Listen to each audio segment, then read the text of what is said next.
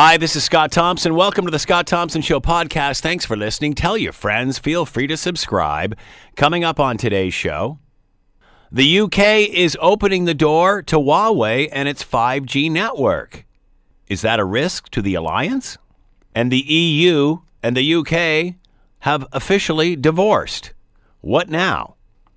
And a new law in BC aiming to crack down on questionable casino transactions and money laundering has those in Ontario concerned. We tell you why. It's all coming up on the Scott Thompson Show podcast. Today on the Scott Thompson Show on 900 CHML. Phil Gursky is with us, President and CEO, Borealis Threat and Risk Consulting, and is with us now. Phil, thanks for the time. Much appreciated. My pleasure, Scott. So your thoughts on the UK letting, just opening the door, I guess, a little bit to China and Huawei?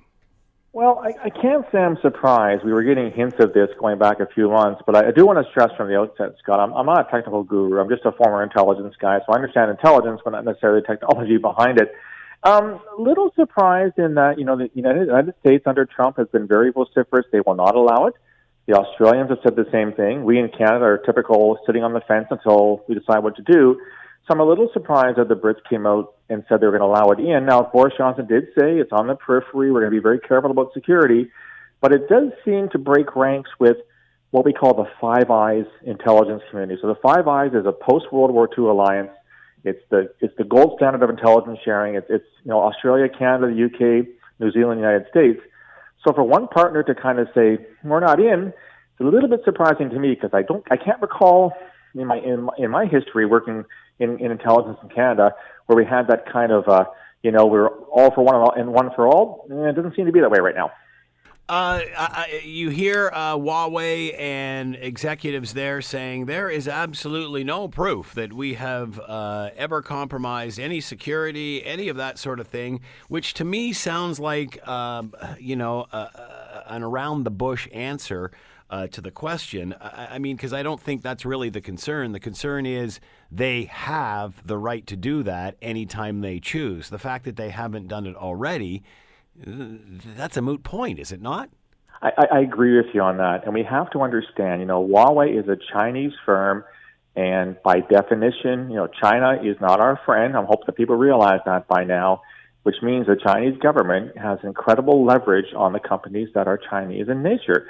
What does that translate into? What that translates into is that if push came to shove and the Chinese said to Huawei, "Thou shalt do this," they're going to do it. It's not as if it's like an independent Canadian or American firm that can go tell the government, where to shove it. Everything is Chinese. Everything is Chinese government. So I agree with you that saying we haven't done it so far is kind of irrelevant because the possibility is that it can happen. Now, is it probable? I don't know.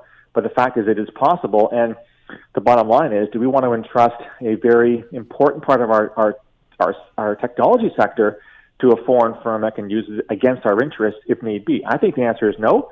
The Brits have said it's okay. The Americans have said no. And like I said, we here in Canada are somewhere in between. Well, again, when executives from Huawei give us that answer, the first thing that comes to my mind is the two Michaels. Well, there was a time when they wouldn't do that either, and now they have. And let me ask you this question, which is totally hypothetical. Let's just say we were all in knee-deep in 5G right now, and Huawei was involved, and all of a sudden we get caught in the middle of an extradition case.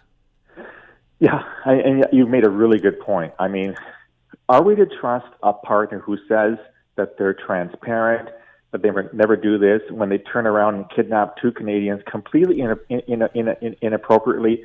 There's no reason why they had to do this except to put pressure on us to release the CFO in Vancouver. So they're asking us to trust them, and they do this to us? I mean, why would we? I mean, it boggles the imagination, Scott, as to why would we go down this pathway when they're not a country that are of their word.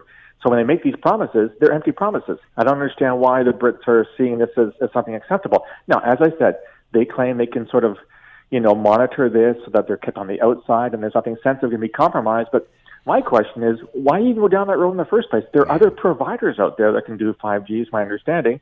Why go with one that is basically owned by a state that is clearly not our friend? That was my next question, why Boris Johnson would even go down this route. Do you think this has something to do with exiting the European Union? It's something to do with Brexit? They're trying to blaze a new trail, make new partnerships here. I doubt it, because I would think that the Five Eyes relationship, which is an intelligence sharing and defense relationship they have, like I said, since the end of the Second World War, is much more important than the EU. Certainly, that's my understanding, having dealt with the Brits on many occasions and in a variety of intelligence roles through my career. I think they see the Five Eyes as the most important set of relationships that they have. My guess is that what happened is that, to date, Huawei is already kind of in the system. They're providing all kinds of stuff. And maybe the calculus was made, Scott, that if we ban them now, that means you have to rip all this stuff out, which is going to cost a lot of money and delay the advent of 5G. I kind of think that's where the decision stems from. Again, I'm not a technical expert, but what I have read is that they're kind of already there anyway, so this is the easiest decision to make rather than to, blow the whole thing up and start from square one again. I think that's part of what's driving this is more economics than any kind of stick it to the EU, which is, well, they're doing that anyway, right. But I don't think that's driving the decision, no. You bring up a valid point, and another question I had, are we too far into all of this to pull out now? You think about how interwoven we are with the Chinese economy. China is spending millions here in Canadian universities. They've sort of already kind of infiltrated and worked their way into the system at this point. Is Boris Johnson saying it's too late to turn back now? Well, you're absolutely right. And, when I was working at CSIS, we warned the Canadian government, Canadian people 15 years ago, this was a bad idea to allow China to have this kind of influence on our university campuses with the Confucius Institute. I mean, McMaster's had this issue with China influence as well. So we've been blaring this horn for a very long time, and people ignored it, saying, "Oh, you're just a bunch of spooks, and you're paranoid about everything." Turns out we were actually right about most things, at least on this occasion. And maybe the calculation is that, yeah, we have invested a lot. They've got their tentacles into all aspects of our society, not just technology, but investments. And if you look at it from a global perspective, Scott, they're everywhere. They're building dams and roads and plants and ports and all kinds of things. And they're doing so so that the countries that receive their services and benefits can't pull out, either because they can't afford to, or because they've gone too far down the road of receiving these services and facilities. So I think it's our own fault. I think it's our own fault for somehow believing that, China was an ally. It never was. And we've kind of drunk the Kool-Aid, and once you drunk the Kool-Aid, it's pretty hard to get rid of it, I suppose. Many have said that Canadians are too cozy with the Chinese for those reasons that you are just mentioning. So can we expect the same sort of reaction from the Prime Minister that we've seen with Boris Johnson? Well, if you could predict Justin Trudeau and the Canadian government's decision-making, Scott, you'd be a very rich man. I'd be very surprised if my former friends at CSIS and CSE, where I also used to work, are not advising the government very strongly not to do this. But will they take their advice? I learned a long time ago that in Canada, we don't have a really good intelligence culture in this country, where intelligence is consumed and used for the purposes it's created, i.e. to advise and to provide information that's useful in decision-making. I don't know. I really don't know. I mean, the government's kind of in a hard position in that, a very important ally in Donald Trump in the United States has said no. A very important ally in the UK has said yes. I know, and you're hearing threats from Donald Trump about, what does this mean for the UK-US relationship? What does it mean for intelligence sharing? What does it mean for defense collaboration? What does it mean for all kinds of things? And we know we have a president that's very mercurial. He can change his mind 14 times a day. So if we accepted, Huawei 5G in Canada, what would that mean for our relationship with the Americans? I mean, that's our most important relationship, right? Economically, politically, et cetera, et cetera. So I hope the government's thinking very, very carefully about this and going down, what are the implications? And lots of times people make decisions without thinking about the day after or the week after. And I'm really hoping that, the adults in the room are asking themselves those questions and saying, what is the best decision for Canada, taking into consideration all the things we've talked about? How do you think this is playing in the UK? Is anybody questioning the Prime Minister's move there, do you think?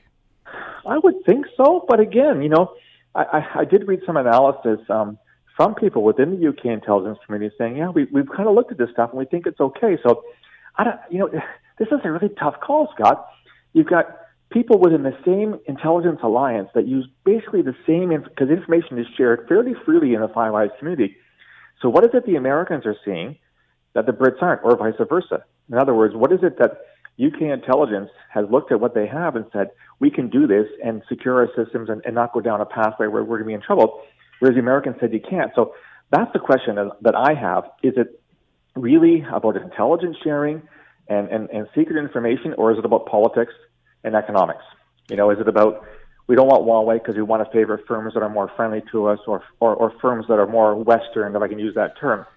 So it's really hard to figure out exactly what drove the decision in both countries. I'm guessing it's a combination of all the above. But I do find it, as I said at the outset, I do find it surprising that two countries that are the cornerstones of a brilliant gold standard intelligence sharing alliance have reached very different decisions. And I'd love to be a fly on the wall in my old job to figure out what drove that, because this is unprecedented in my time in intelligence, and I'd really love to find out how we got where we are today. Does it reduce the credibility of the UK?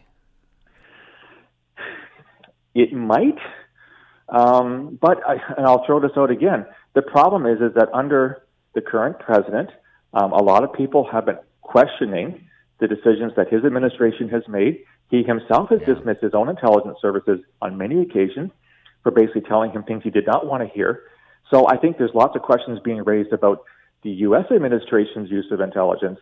And they said, so in other words, the U.S. can't say, you can't point a finger at the U.K. because we're kind of making decisions here that people don't understand. So I don't know. I mean, on the other hand, a lot of Donald Trump's threats are pretty empty, right? He makes them one day and then takes them back the next day. I can't see the alliance foundering on this kind of thing. Other possibilities, economics, who knows? But I think the alliance is here to stay. It's been shaken, but I think it's still pretty solid. Do you think Donald Trump and his divisive nature is making it okay to just do your own thing now? Maybe these old alliances aren't what they used to be. I sincerely hope not. Yeah. Like I said, it's frightening.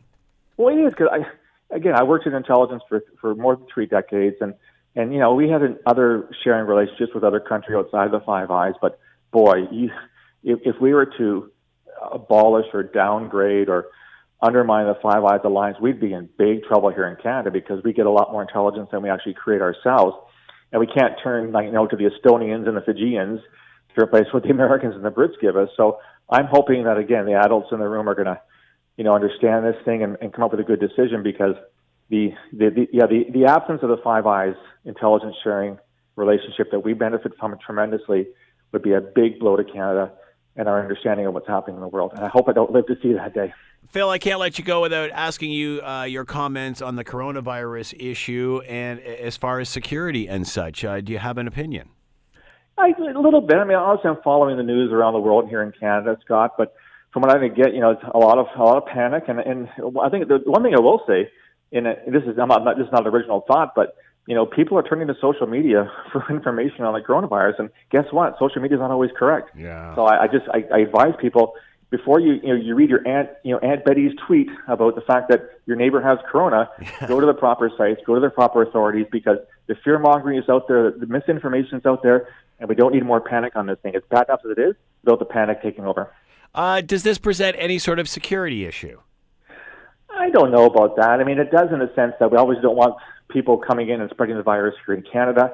But, that's not really it's more of a health security issue. I mean, it wouldn't be something that intelligence services would have to get involved in. So there's probably screening of passengers in terms of, where have you been? Have you been in contact with people that may have picked up the virus? So I think from that perspective, it's a security issue. But again, let's just stay calm here. Mm-hmm. This is not some kind of Hollywood film where we're going to have a pandemic worldwide that's going to kill bazillions of people. So let authorities do what they do and get your information from people that know what they're talking about. And as well, we should also pass along, we were talking about this earlier in the week, Government of Ontario and the Canadian government as well all have websites on this with accurate information and all sorts of... And a little more accurate than Twitter and Facebook. I would suggest so. Phil Gurski, President and CEO, Borealis Threat and Risk Consulting, and former CSIS employee. Phil, as always, thanks so much for the time. Much appreciated. Always a pleasure, Scott. Have a good one. You too. You're listening to the Scott Thompson Show podcast on 900 CHML. All right, the EU, the European Union, expected to have a big vote today on Brexit, meaning finally this deal after 3.5 years after the referendum will finally see the United Kingdom out of the EU. However, still a lot of work to be done. Here's a clip from the Irish Prime Minister. I think if you see this as a contest, the European Union is in a very strong position. We're 27 countries, we have a population of 450 million people, and the single market is the largest economy in the world. But I don't think we have to see it as a contest. There is a possibility for us to work together with the United Kingdom over the next few months. All right, to talk more about all of this, Dr. Andrew Glencross is with us, Senior Lecturer, Department of Politics and International Relations, Aston University in Birmingham, author of Why the UK Voted for Brexit, David Cameron's Great Miscalculation. Dr. Andrew Glencross is with us now. Andrew, thank you so much for the time. Much appreciated. Thanks for having me, Scott. By the way, since I've read the title of your book, how do you think David Cameron is feeling these days? Is he around? Does he make many appearances? He's lying low, really, because it is difficult for him to stick his head above the parapet and take what comes in his way, because he's become very much a figure of hate and animosity by people who rightly say that he thought he would have an easy win in this referendum in 2016, and things turned out spectacularly wrong. He did miscalculate. So that being, with the UK being so divided, does half the population think he's a good guy, the other half think he's a bad guy, or all of them just for rustling up this mess? It's actually from both sides, really, because there's a lot of blame that can be attributed to him for not doing enough to try and get positive momentum in favor of the EU, which is, after all, what he wanted people to vote for in 2016. But also, he made no contingencies for the possibility that people would vote to leave. And seeing as he'd been the one saying for a long time that there were lots of bad things about the EU, that was seen as very inconsistent and inconsequential. And therefore, it's from both sides, really. And he doesn't have many places, really, where he's welcome anymore. All right, so bring us up to date on where we are now. It seems it's taken forever to get to this point. For those of us on this side of the water, talk about the process and what's happening now. So it really has been quite a saga, and we're approaching what can be best described as the end of Act 1. It sounds like this has gone on forever, but it's only really just Act 1 where you have the formal end of the UK status as a member of the European Union. From the end of the 31st of this month, the UK will not be a member of this club. But then the whole question is, Act 2, you have the possibility until the end of this year to actually stick with all the EU's rules. The rules of membership will still apply. And then Act 3, after the end of that, what's our relationship going to be? We don't know. That's up in the air. So there's still at least 2 more acts to go here. What is the mood in the UK this week? Because, again, after I think it's 47 years, this relationship finally comes to an end. Is this resonating with those in the UK? It certainly is resonating with people who feel very strongly about it, whether they feel strongly about wanting to leave or sad about not wanting to leave. But beyond that, I think there's just a lot of resignation and misunderstanding as to why it's taken so long, why it became so complicated, and possibly as well a desire not to really think too hard about what's coming next, because as you just heard from your clip from the Irish Prime Minister, it's the really hard negotiations that are going to follow now. And after all this time, just to get to that stage, what's coming next is not something that the public really wants to really engage with too much. Especially after everything that they've been through. Is there any sense of relief at this point? Well, I tell you what I think was a relief. That was the whole Harry and Meghan saga, which actually came to dominate the airwaves instead of Brexit. But now we're going to have another round, Act 2, as I say, about are we going to actually extend the transition arrangements? What are we going to do about trying to make a free trade deal? Can we do a deal on the side with the United States of America? So all these questions that revolve around what are we going to actually have when it comes to negotiating with the EU, they're going to stay there, Scott. Is the UK anticipating that what they have to go through, what they're about to go through, as you said, in the third act of all of this and coming up with a new deal, a new trade deal of some sort, will that be as agonizing as it's been so far, just even getting to this point? I think Boris Johnson hopes that it won't be, and that it will be buried, as he says, not in the front pages, but in the business pages, because we're talking about complex details. We're talking about things that have an impact on certain sectors of the economy to a large extent, but much less felt on an aggregate level. And so therefore, he's hoping that you can change the narrative by focusing more on what the government is doing at home with health, with education, with those kind of measures, and then you bury the Brexit-related drama about Act 3 to some of the business pages, as I say. Can you keep it off the front page if this affects those in the UK? I mean, is he suggesting at this point that there's nothing more to see here? We're working out a deal, everybody go about their daily business, or will this start affecting the lives of those that live there? Well, it already has affected us to the degree that our economy hasn't grown as fast as predictions would tell us if we'd stayed in the EU. But that's hard to actually notice on a day-to-day basis. And so the hope is, with the transition arrangements until the end of the year, and with the possibility of having some kind of access to the single market, the pain is diffused. It's not really anything that is so concentrated that people feel in their everyday life. And certainly you want to avoid the big shock that happened to sterling, the UK currency, that happened just after the referendum, because that was felt. That was felt when it fell on the international markets, and there were lots of economic, immediate, obvious consequences. And so his hope is it's not so obvious.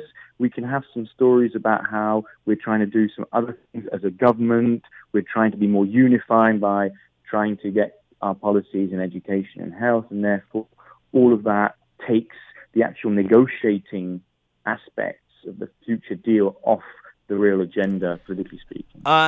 In the last, in the 11th hour of trying to do these deals, it seemed that Ireland and the Irish backstop was a big issue in all of this. How has that been resolved? Is it resolved?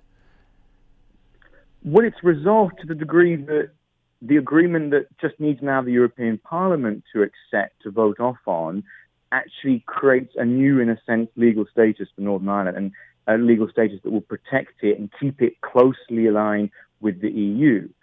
But the problem is that's settled. However, Boris Johnson says and interprets it very differently to what the EU says will actually happen under that arrangement. So there's also a lot of room there for misunderstanding and for that to actually come back and bite him somewhere painful, because the reality is probably that it's going to be much more in line with what the EU says it will look like, rather than how Boris Johnson, who says nothing much will change. In fact, everything will pretty much be the same when it comes to flows of goods between Northern Ireland and the rest of the UK. And that's less likely to be the case.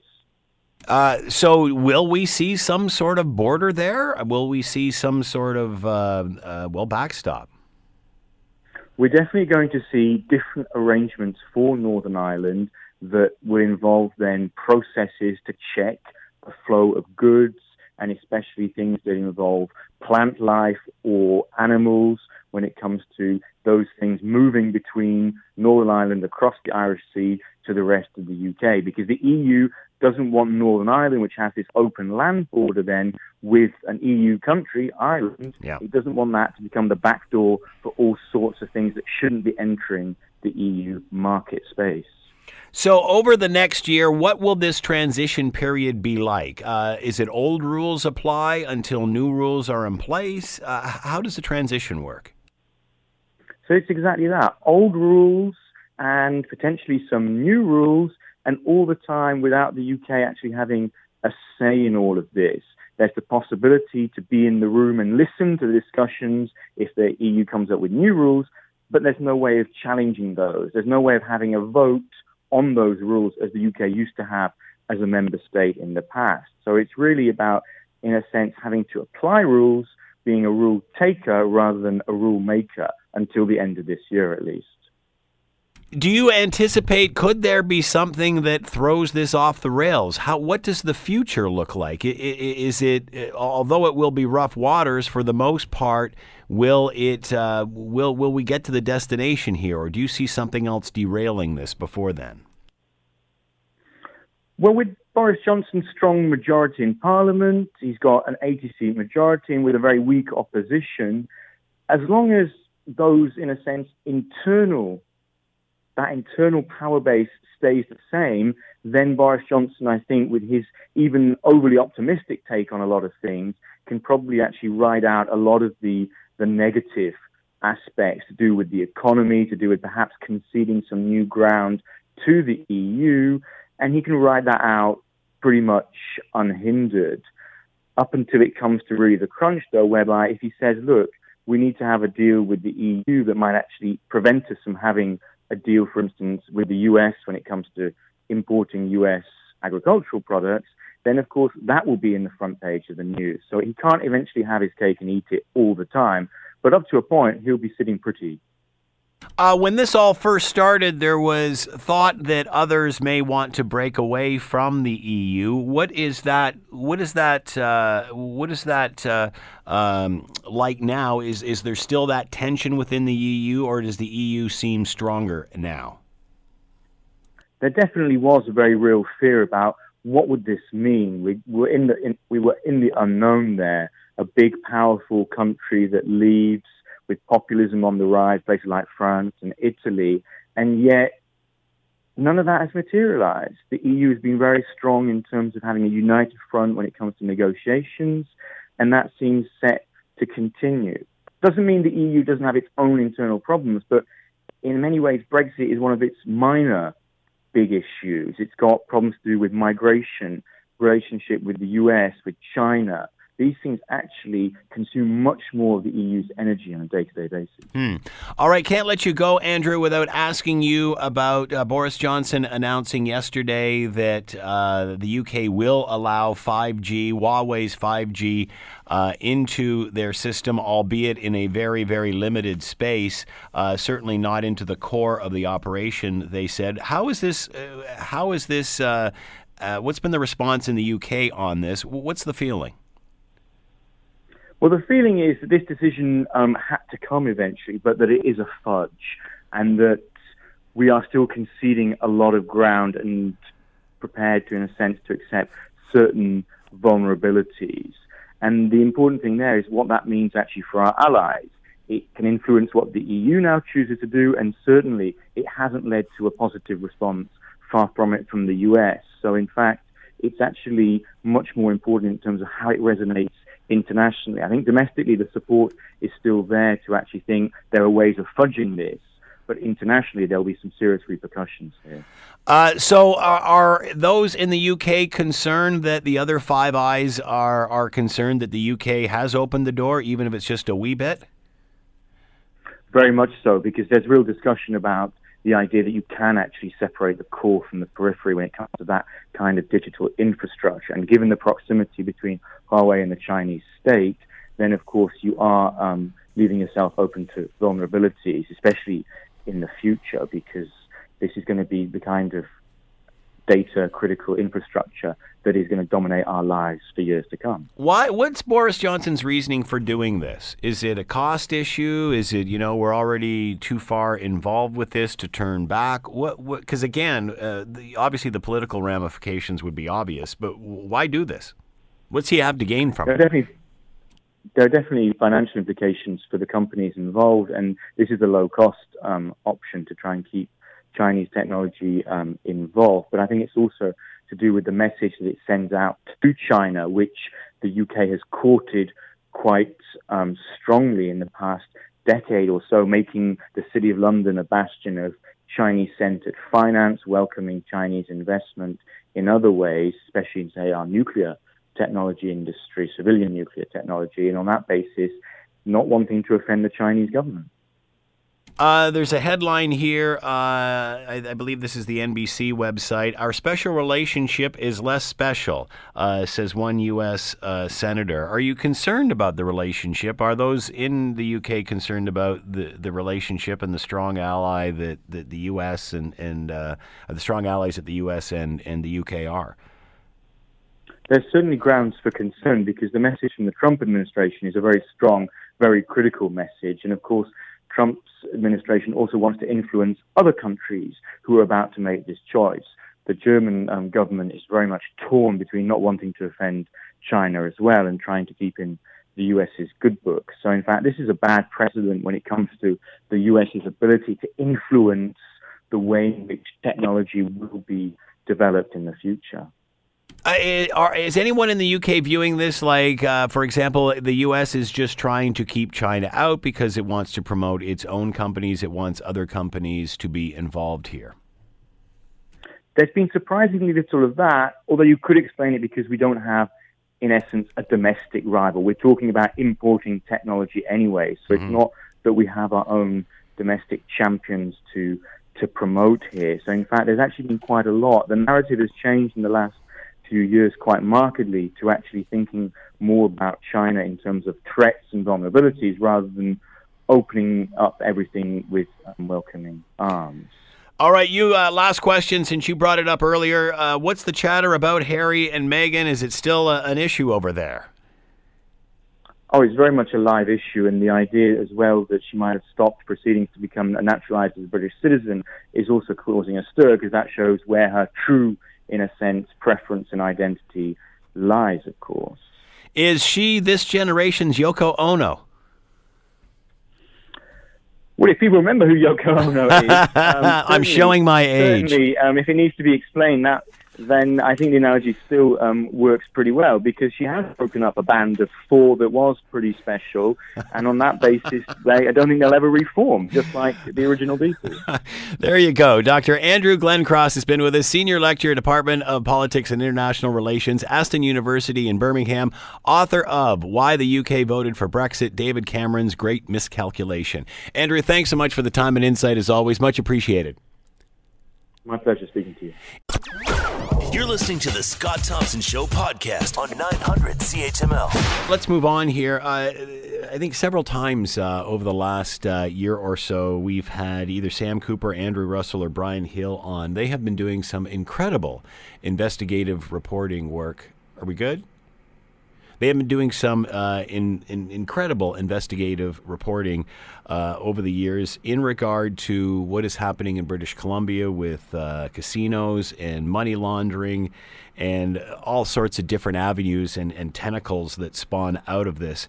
And the latest article that they have penned, Money Laundering in Ontario, Suspicious Cash Transactions Spike After BC Casino Crackdown. And again, this is a piece written by Sam Cooper, Andrew Russell, and Brian Hill. We're going to bring in Brian Hill now, online writer and researcher, investigator with Global News, and on the line now. Brian, thanks so much for the time. Much appreciated. My pleasure. Give us a little bit of background here. Again, another piece of great reporting here. Give us some background here. Talk a little bit about the BC casino issue and some of the problems they've been having with money laundering and how cracking down on that has sort of transported this problem to other parts of the country. Sure. So you know, as you've pointed out and as we've reported in the past few years, BC really had a problem with alleged criminals going into their casinos and laundering their dirty money. So, according to financial crime experts, money laundering experts, this would be like proceeds of crime, basically connected to drug dealings, loan sharking, other sorts of activities connected to the fentanyl trade, and then they would take that dirty money and bring it into, in some cases, literally in duffel bags filled with cash, would take it into BC casinos, gamble, lose a bit, cash out, and then walk out of the casinos with clean money.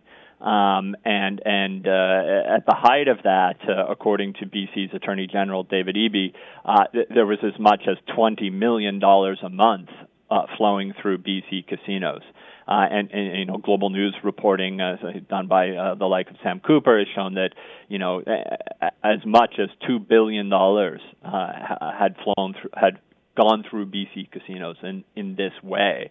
And what we're hearing now, and now what we have some stats to suggest may be true, is that experts who are really into this, into the issue of money laundering and how it's all done, believe that as BC cracked down on this kind of activity in 2018, the people perpetrating these kinds of acts were moving to other jurisdictions, potentially Ontario. So this is drug money from the sale of fentanyl that was pushed through the BC casino system. Is that accurate? Yeah, that's what the experts say, that you've got transnational organized crime groups who are operating on the streets of Vancouver and other areas of this country.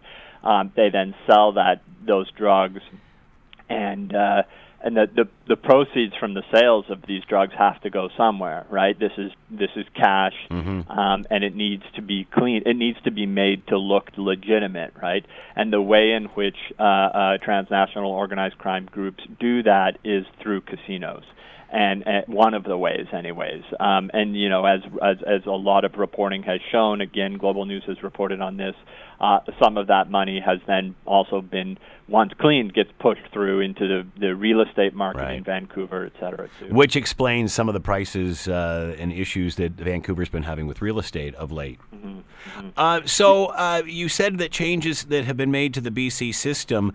Can you control this? Can you reduce it? Can you get a handle on it?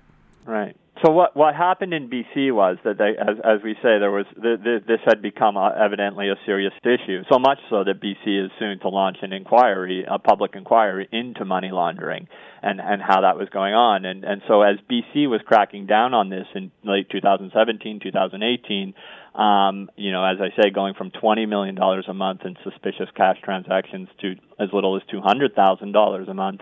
The statistics we've got show that the number of investigations in Ontario spiked. So, according to OPP, Ontario Provincial Police statistics, and these officers are actually embedded within the casinos in Ontario, which is unique in the country.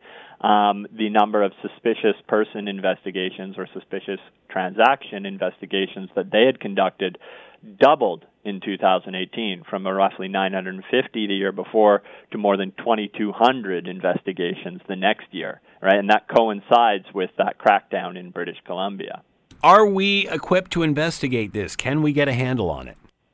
So, I mean, the police, we spoke with the chief superintendent, Bob Price, from the OPP, who's responsible for these units that are embedded in Ontario casinos, say that they are on top of it. They say that the unique model where officers are actually embedded in the casinos allows them to kind of engage in this almost community policing type effort where they watch these players, where they can see their activities, where they can really have an eye on that kind of suspicious activity, and then are able to investigate it. The OPP also says they work with local law enforcement, you know, so they're responsible, this unit, for what happens in the casino, right? But if the money that's coming into the casino was earned on the streets, you know, selling drugs, extortion, prostitution, they then work with local law enforcement to say, hey, we're looking into this guy.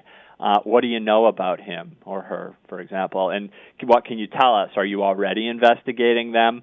So the OPP says they are on top of this, but a lot of the experts we've spoke with, including former RCMP officers who were involved in proceeds of crime investigations as well as money laundering investigations, they say there still needs to be a lot more done, that we need to remain, that the government, that the police need to remain very vigilant in terms of this, because it is such a huge business.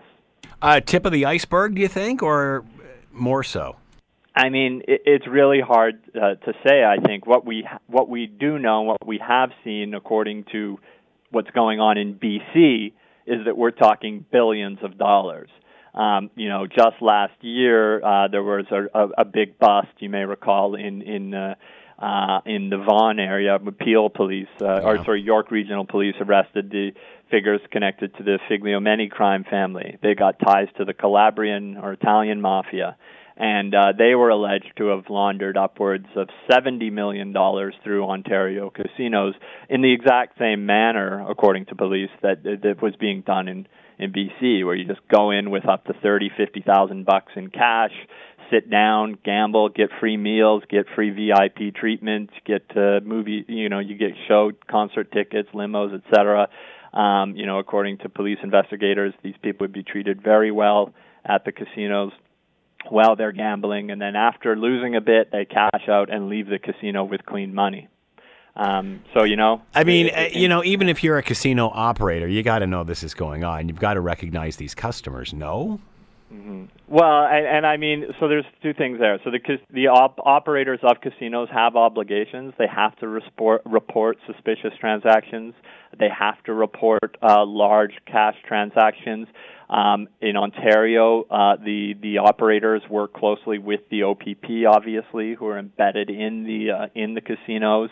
And in some particular cases, the police may even allow this kind of activity to go on while they continue an investigation, right? So long as it is in the broader public interest, right? They're pursuing an investigation. So, the police certainly say they have an eye on it, and the casino operators, the regulator, say that they have an obligation and that they meet those obligations in terms of reporting and keeping an eye on these people. We remember when casinos made their debut in this country a few decades ago. There was lots of debate then about having them, and there seemed to be a novelty at the beginning. They were popping up everywhere. Everyone wanted a piece of them. Now there's cities turning them down, and it's pretty much calmed down as far as the demand for this. Is it possible for organized crime to keep organized crime out of casinos? Is it just a breeding ground for this sort of thing? According to the money laundering experts and the financial crime experts, the casinos do present a unique opportunity for transnational crime because it's a cash business. The Chief Superintendent Price from the OPP said when he got involved in that line of work, he was amazed at how much of a cash business it is, right? Just stunned by the amount, the volume of cash that goes through casinos. So anytime you've got a cash business like that, it certainly, according to the experts, it's a unique opportunity for people whose trade deals in cash. Will that change? I think the inquiry in BC, once that gets going, will likely and hopefully provide a lot of answers in terms of what could have been done better, what wasn't done, and how, going forward, can law enforcement, government agencies, casino operators, etc., do a better job of maintaining, control over all of this. Has the demand for casinos across the country gone down? And I know this is a little unrelated, but the point that I'm trying to circle around here is there doesn't seem to be the interest in these operations from the general public, the law-abiding public, as there once was. Is this more an underground business? I'm not sure. I can't answer that directly. What I can say is that there are instances where casinos have expanded. We've seen that, where something that may have been just a slot machine operation has expanded into a bigger operation with full-blown tables, etc. In BC, we certainly saw that, where, low betting tables, you could have a maximum bet of $25, and then all of a sudden, within a very short period of time, people were being able to bet thousands and thousands of dollars per hand on baccarat tables, for example. And are there many average citizens that are doing that, or are these either professional gamblers or criminals? I think that was one of the kind of remarkable things to come out of the chief superintendent as well. Our interview with him is that he, in addition to being amazed with the number of the volume of cash that moves through the casinos, he was himself not a gambler, he said, was amazed at the just number of ordinary people that will come into the casino with stacks of cash and gamble. He said he doesn't understand it himself personally. He's not a gambler, but he said every day, day after day, everyday regular Ontarians walk into casinos with stacks of cash, legitimately earned, and gamble it. So are we expecting the same thing out of Ontario that we did in British Columbia? And if it gets harder and harder to go from province to province, what happens to this issue? Yeah, again, it's a tough question to answer. What I do know is that the people who are experts in this, like I say, the ones who, former RCMP officers that we've spoken to, for example, say that as one jurisdiction cracks down, other jurisdictions have to become and maintain and become even extra vigilant, in the sense that, like, transnational organizations will find a way to launder that money. This money has to be laundered. It can't just sit there. You can't just have boxes of cash piling up in a closet. You have to do something with the dirty money. So if you're earning billions of dollars selling illicit fentanyl on the streets and in other ways, you have to do something with that dirty cash. So what do? You clean it. Unbelievable. Brian Hillsman with us, online writer and researcher, investigative reporter with Global News. The article, Money Laundering in Ontario, Suspicious Cash Transactions Spike After BC Casino Crackdown, by Sam Cooper, Andrew Russell, and of course Brian Hill. Brian, fascinating stuff. Thank you so much for the time. Much appreciated. Good luck with this. My pleasure. Thanks so much. Thank you. It is 12:51. Man, the stories that these three reporters have dug up in British Columbia over the last couple of years, we've had them all on the air with us, has just been phenomenal. And again, we hear so much about the fentanyl problem in British Columbia and how it is literally paralyzing different parts of the city.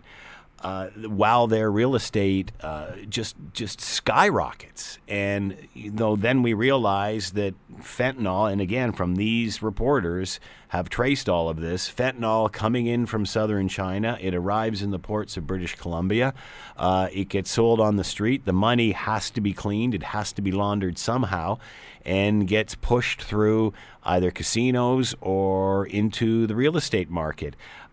Reports from these three over the past have said that it has affected the price of Vancouver real estate by as much as 15%. As this dirty money comes in, this dirty drug money comes in and has to be laundered through the BC lottery system, casino system rather, and through the real estate. And it's amazing the network that just keeps this going and how much fentanyl has not only paralyzed the human factor, the human cost, but also economically with artificial housing prices, with money being laundered through its casinos. And the problem is now in Ontario. I guess always has been, but now spiking due to what has happened in BC. The Scott Thompson Show, weekdays from noon to 3 on 900 CHML.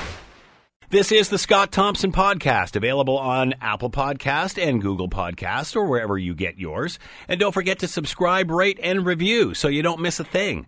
I'm Scott Thompson, and thanks for listening.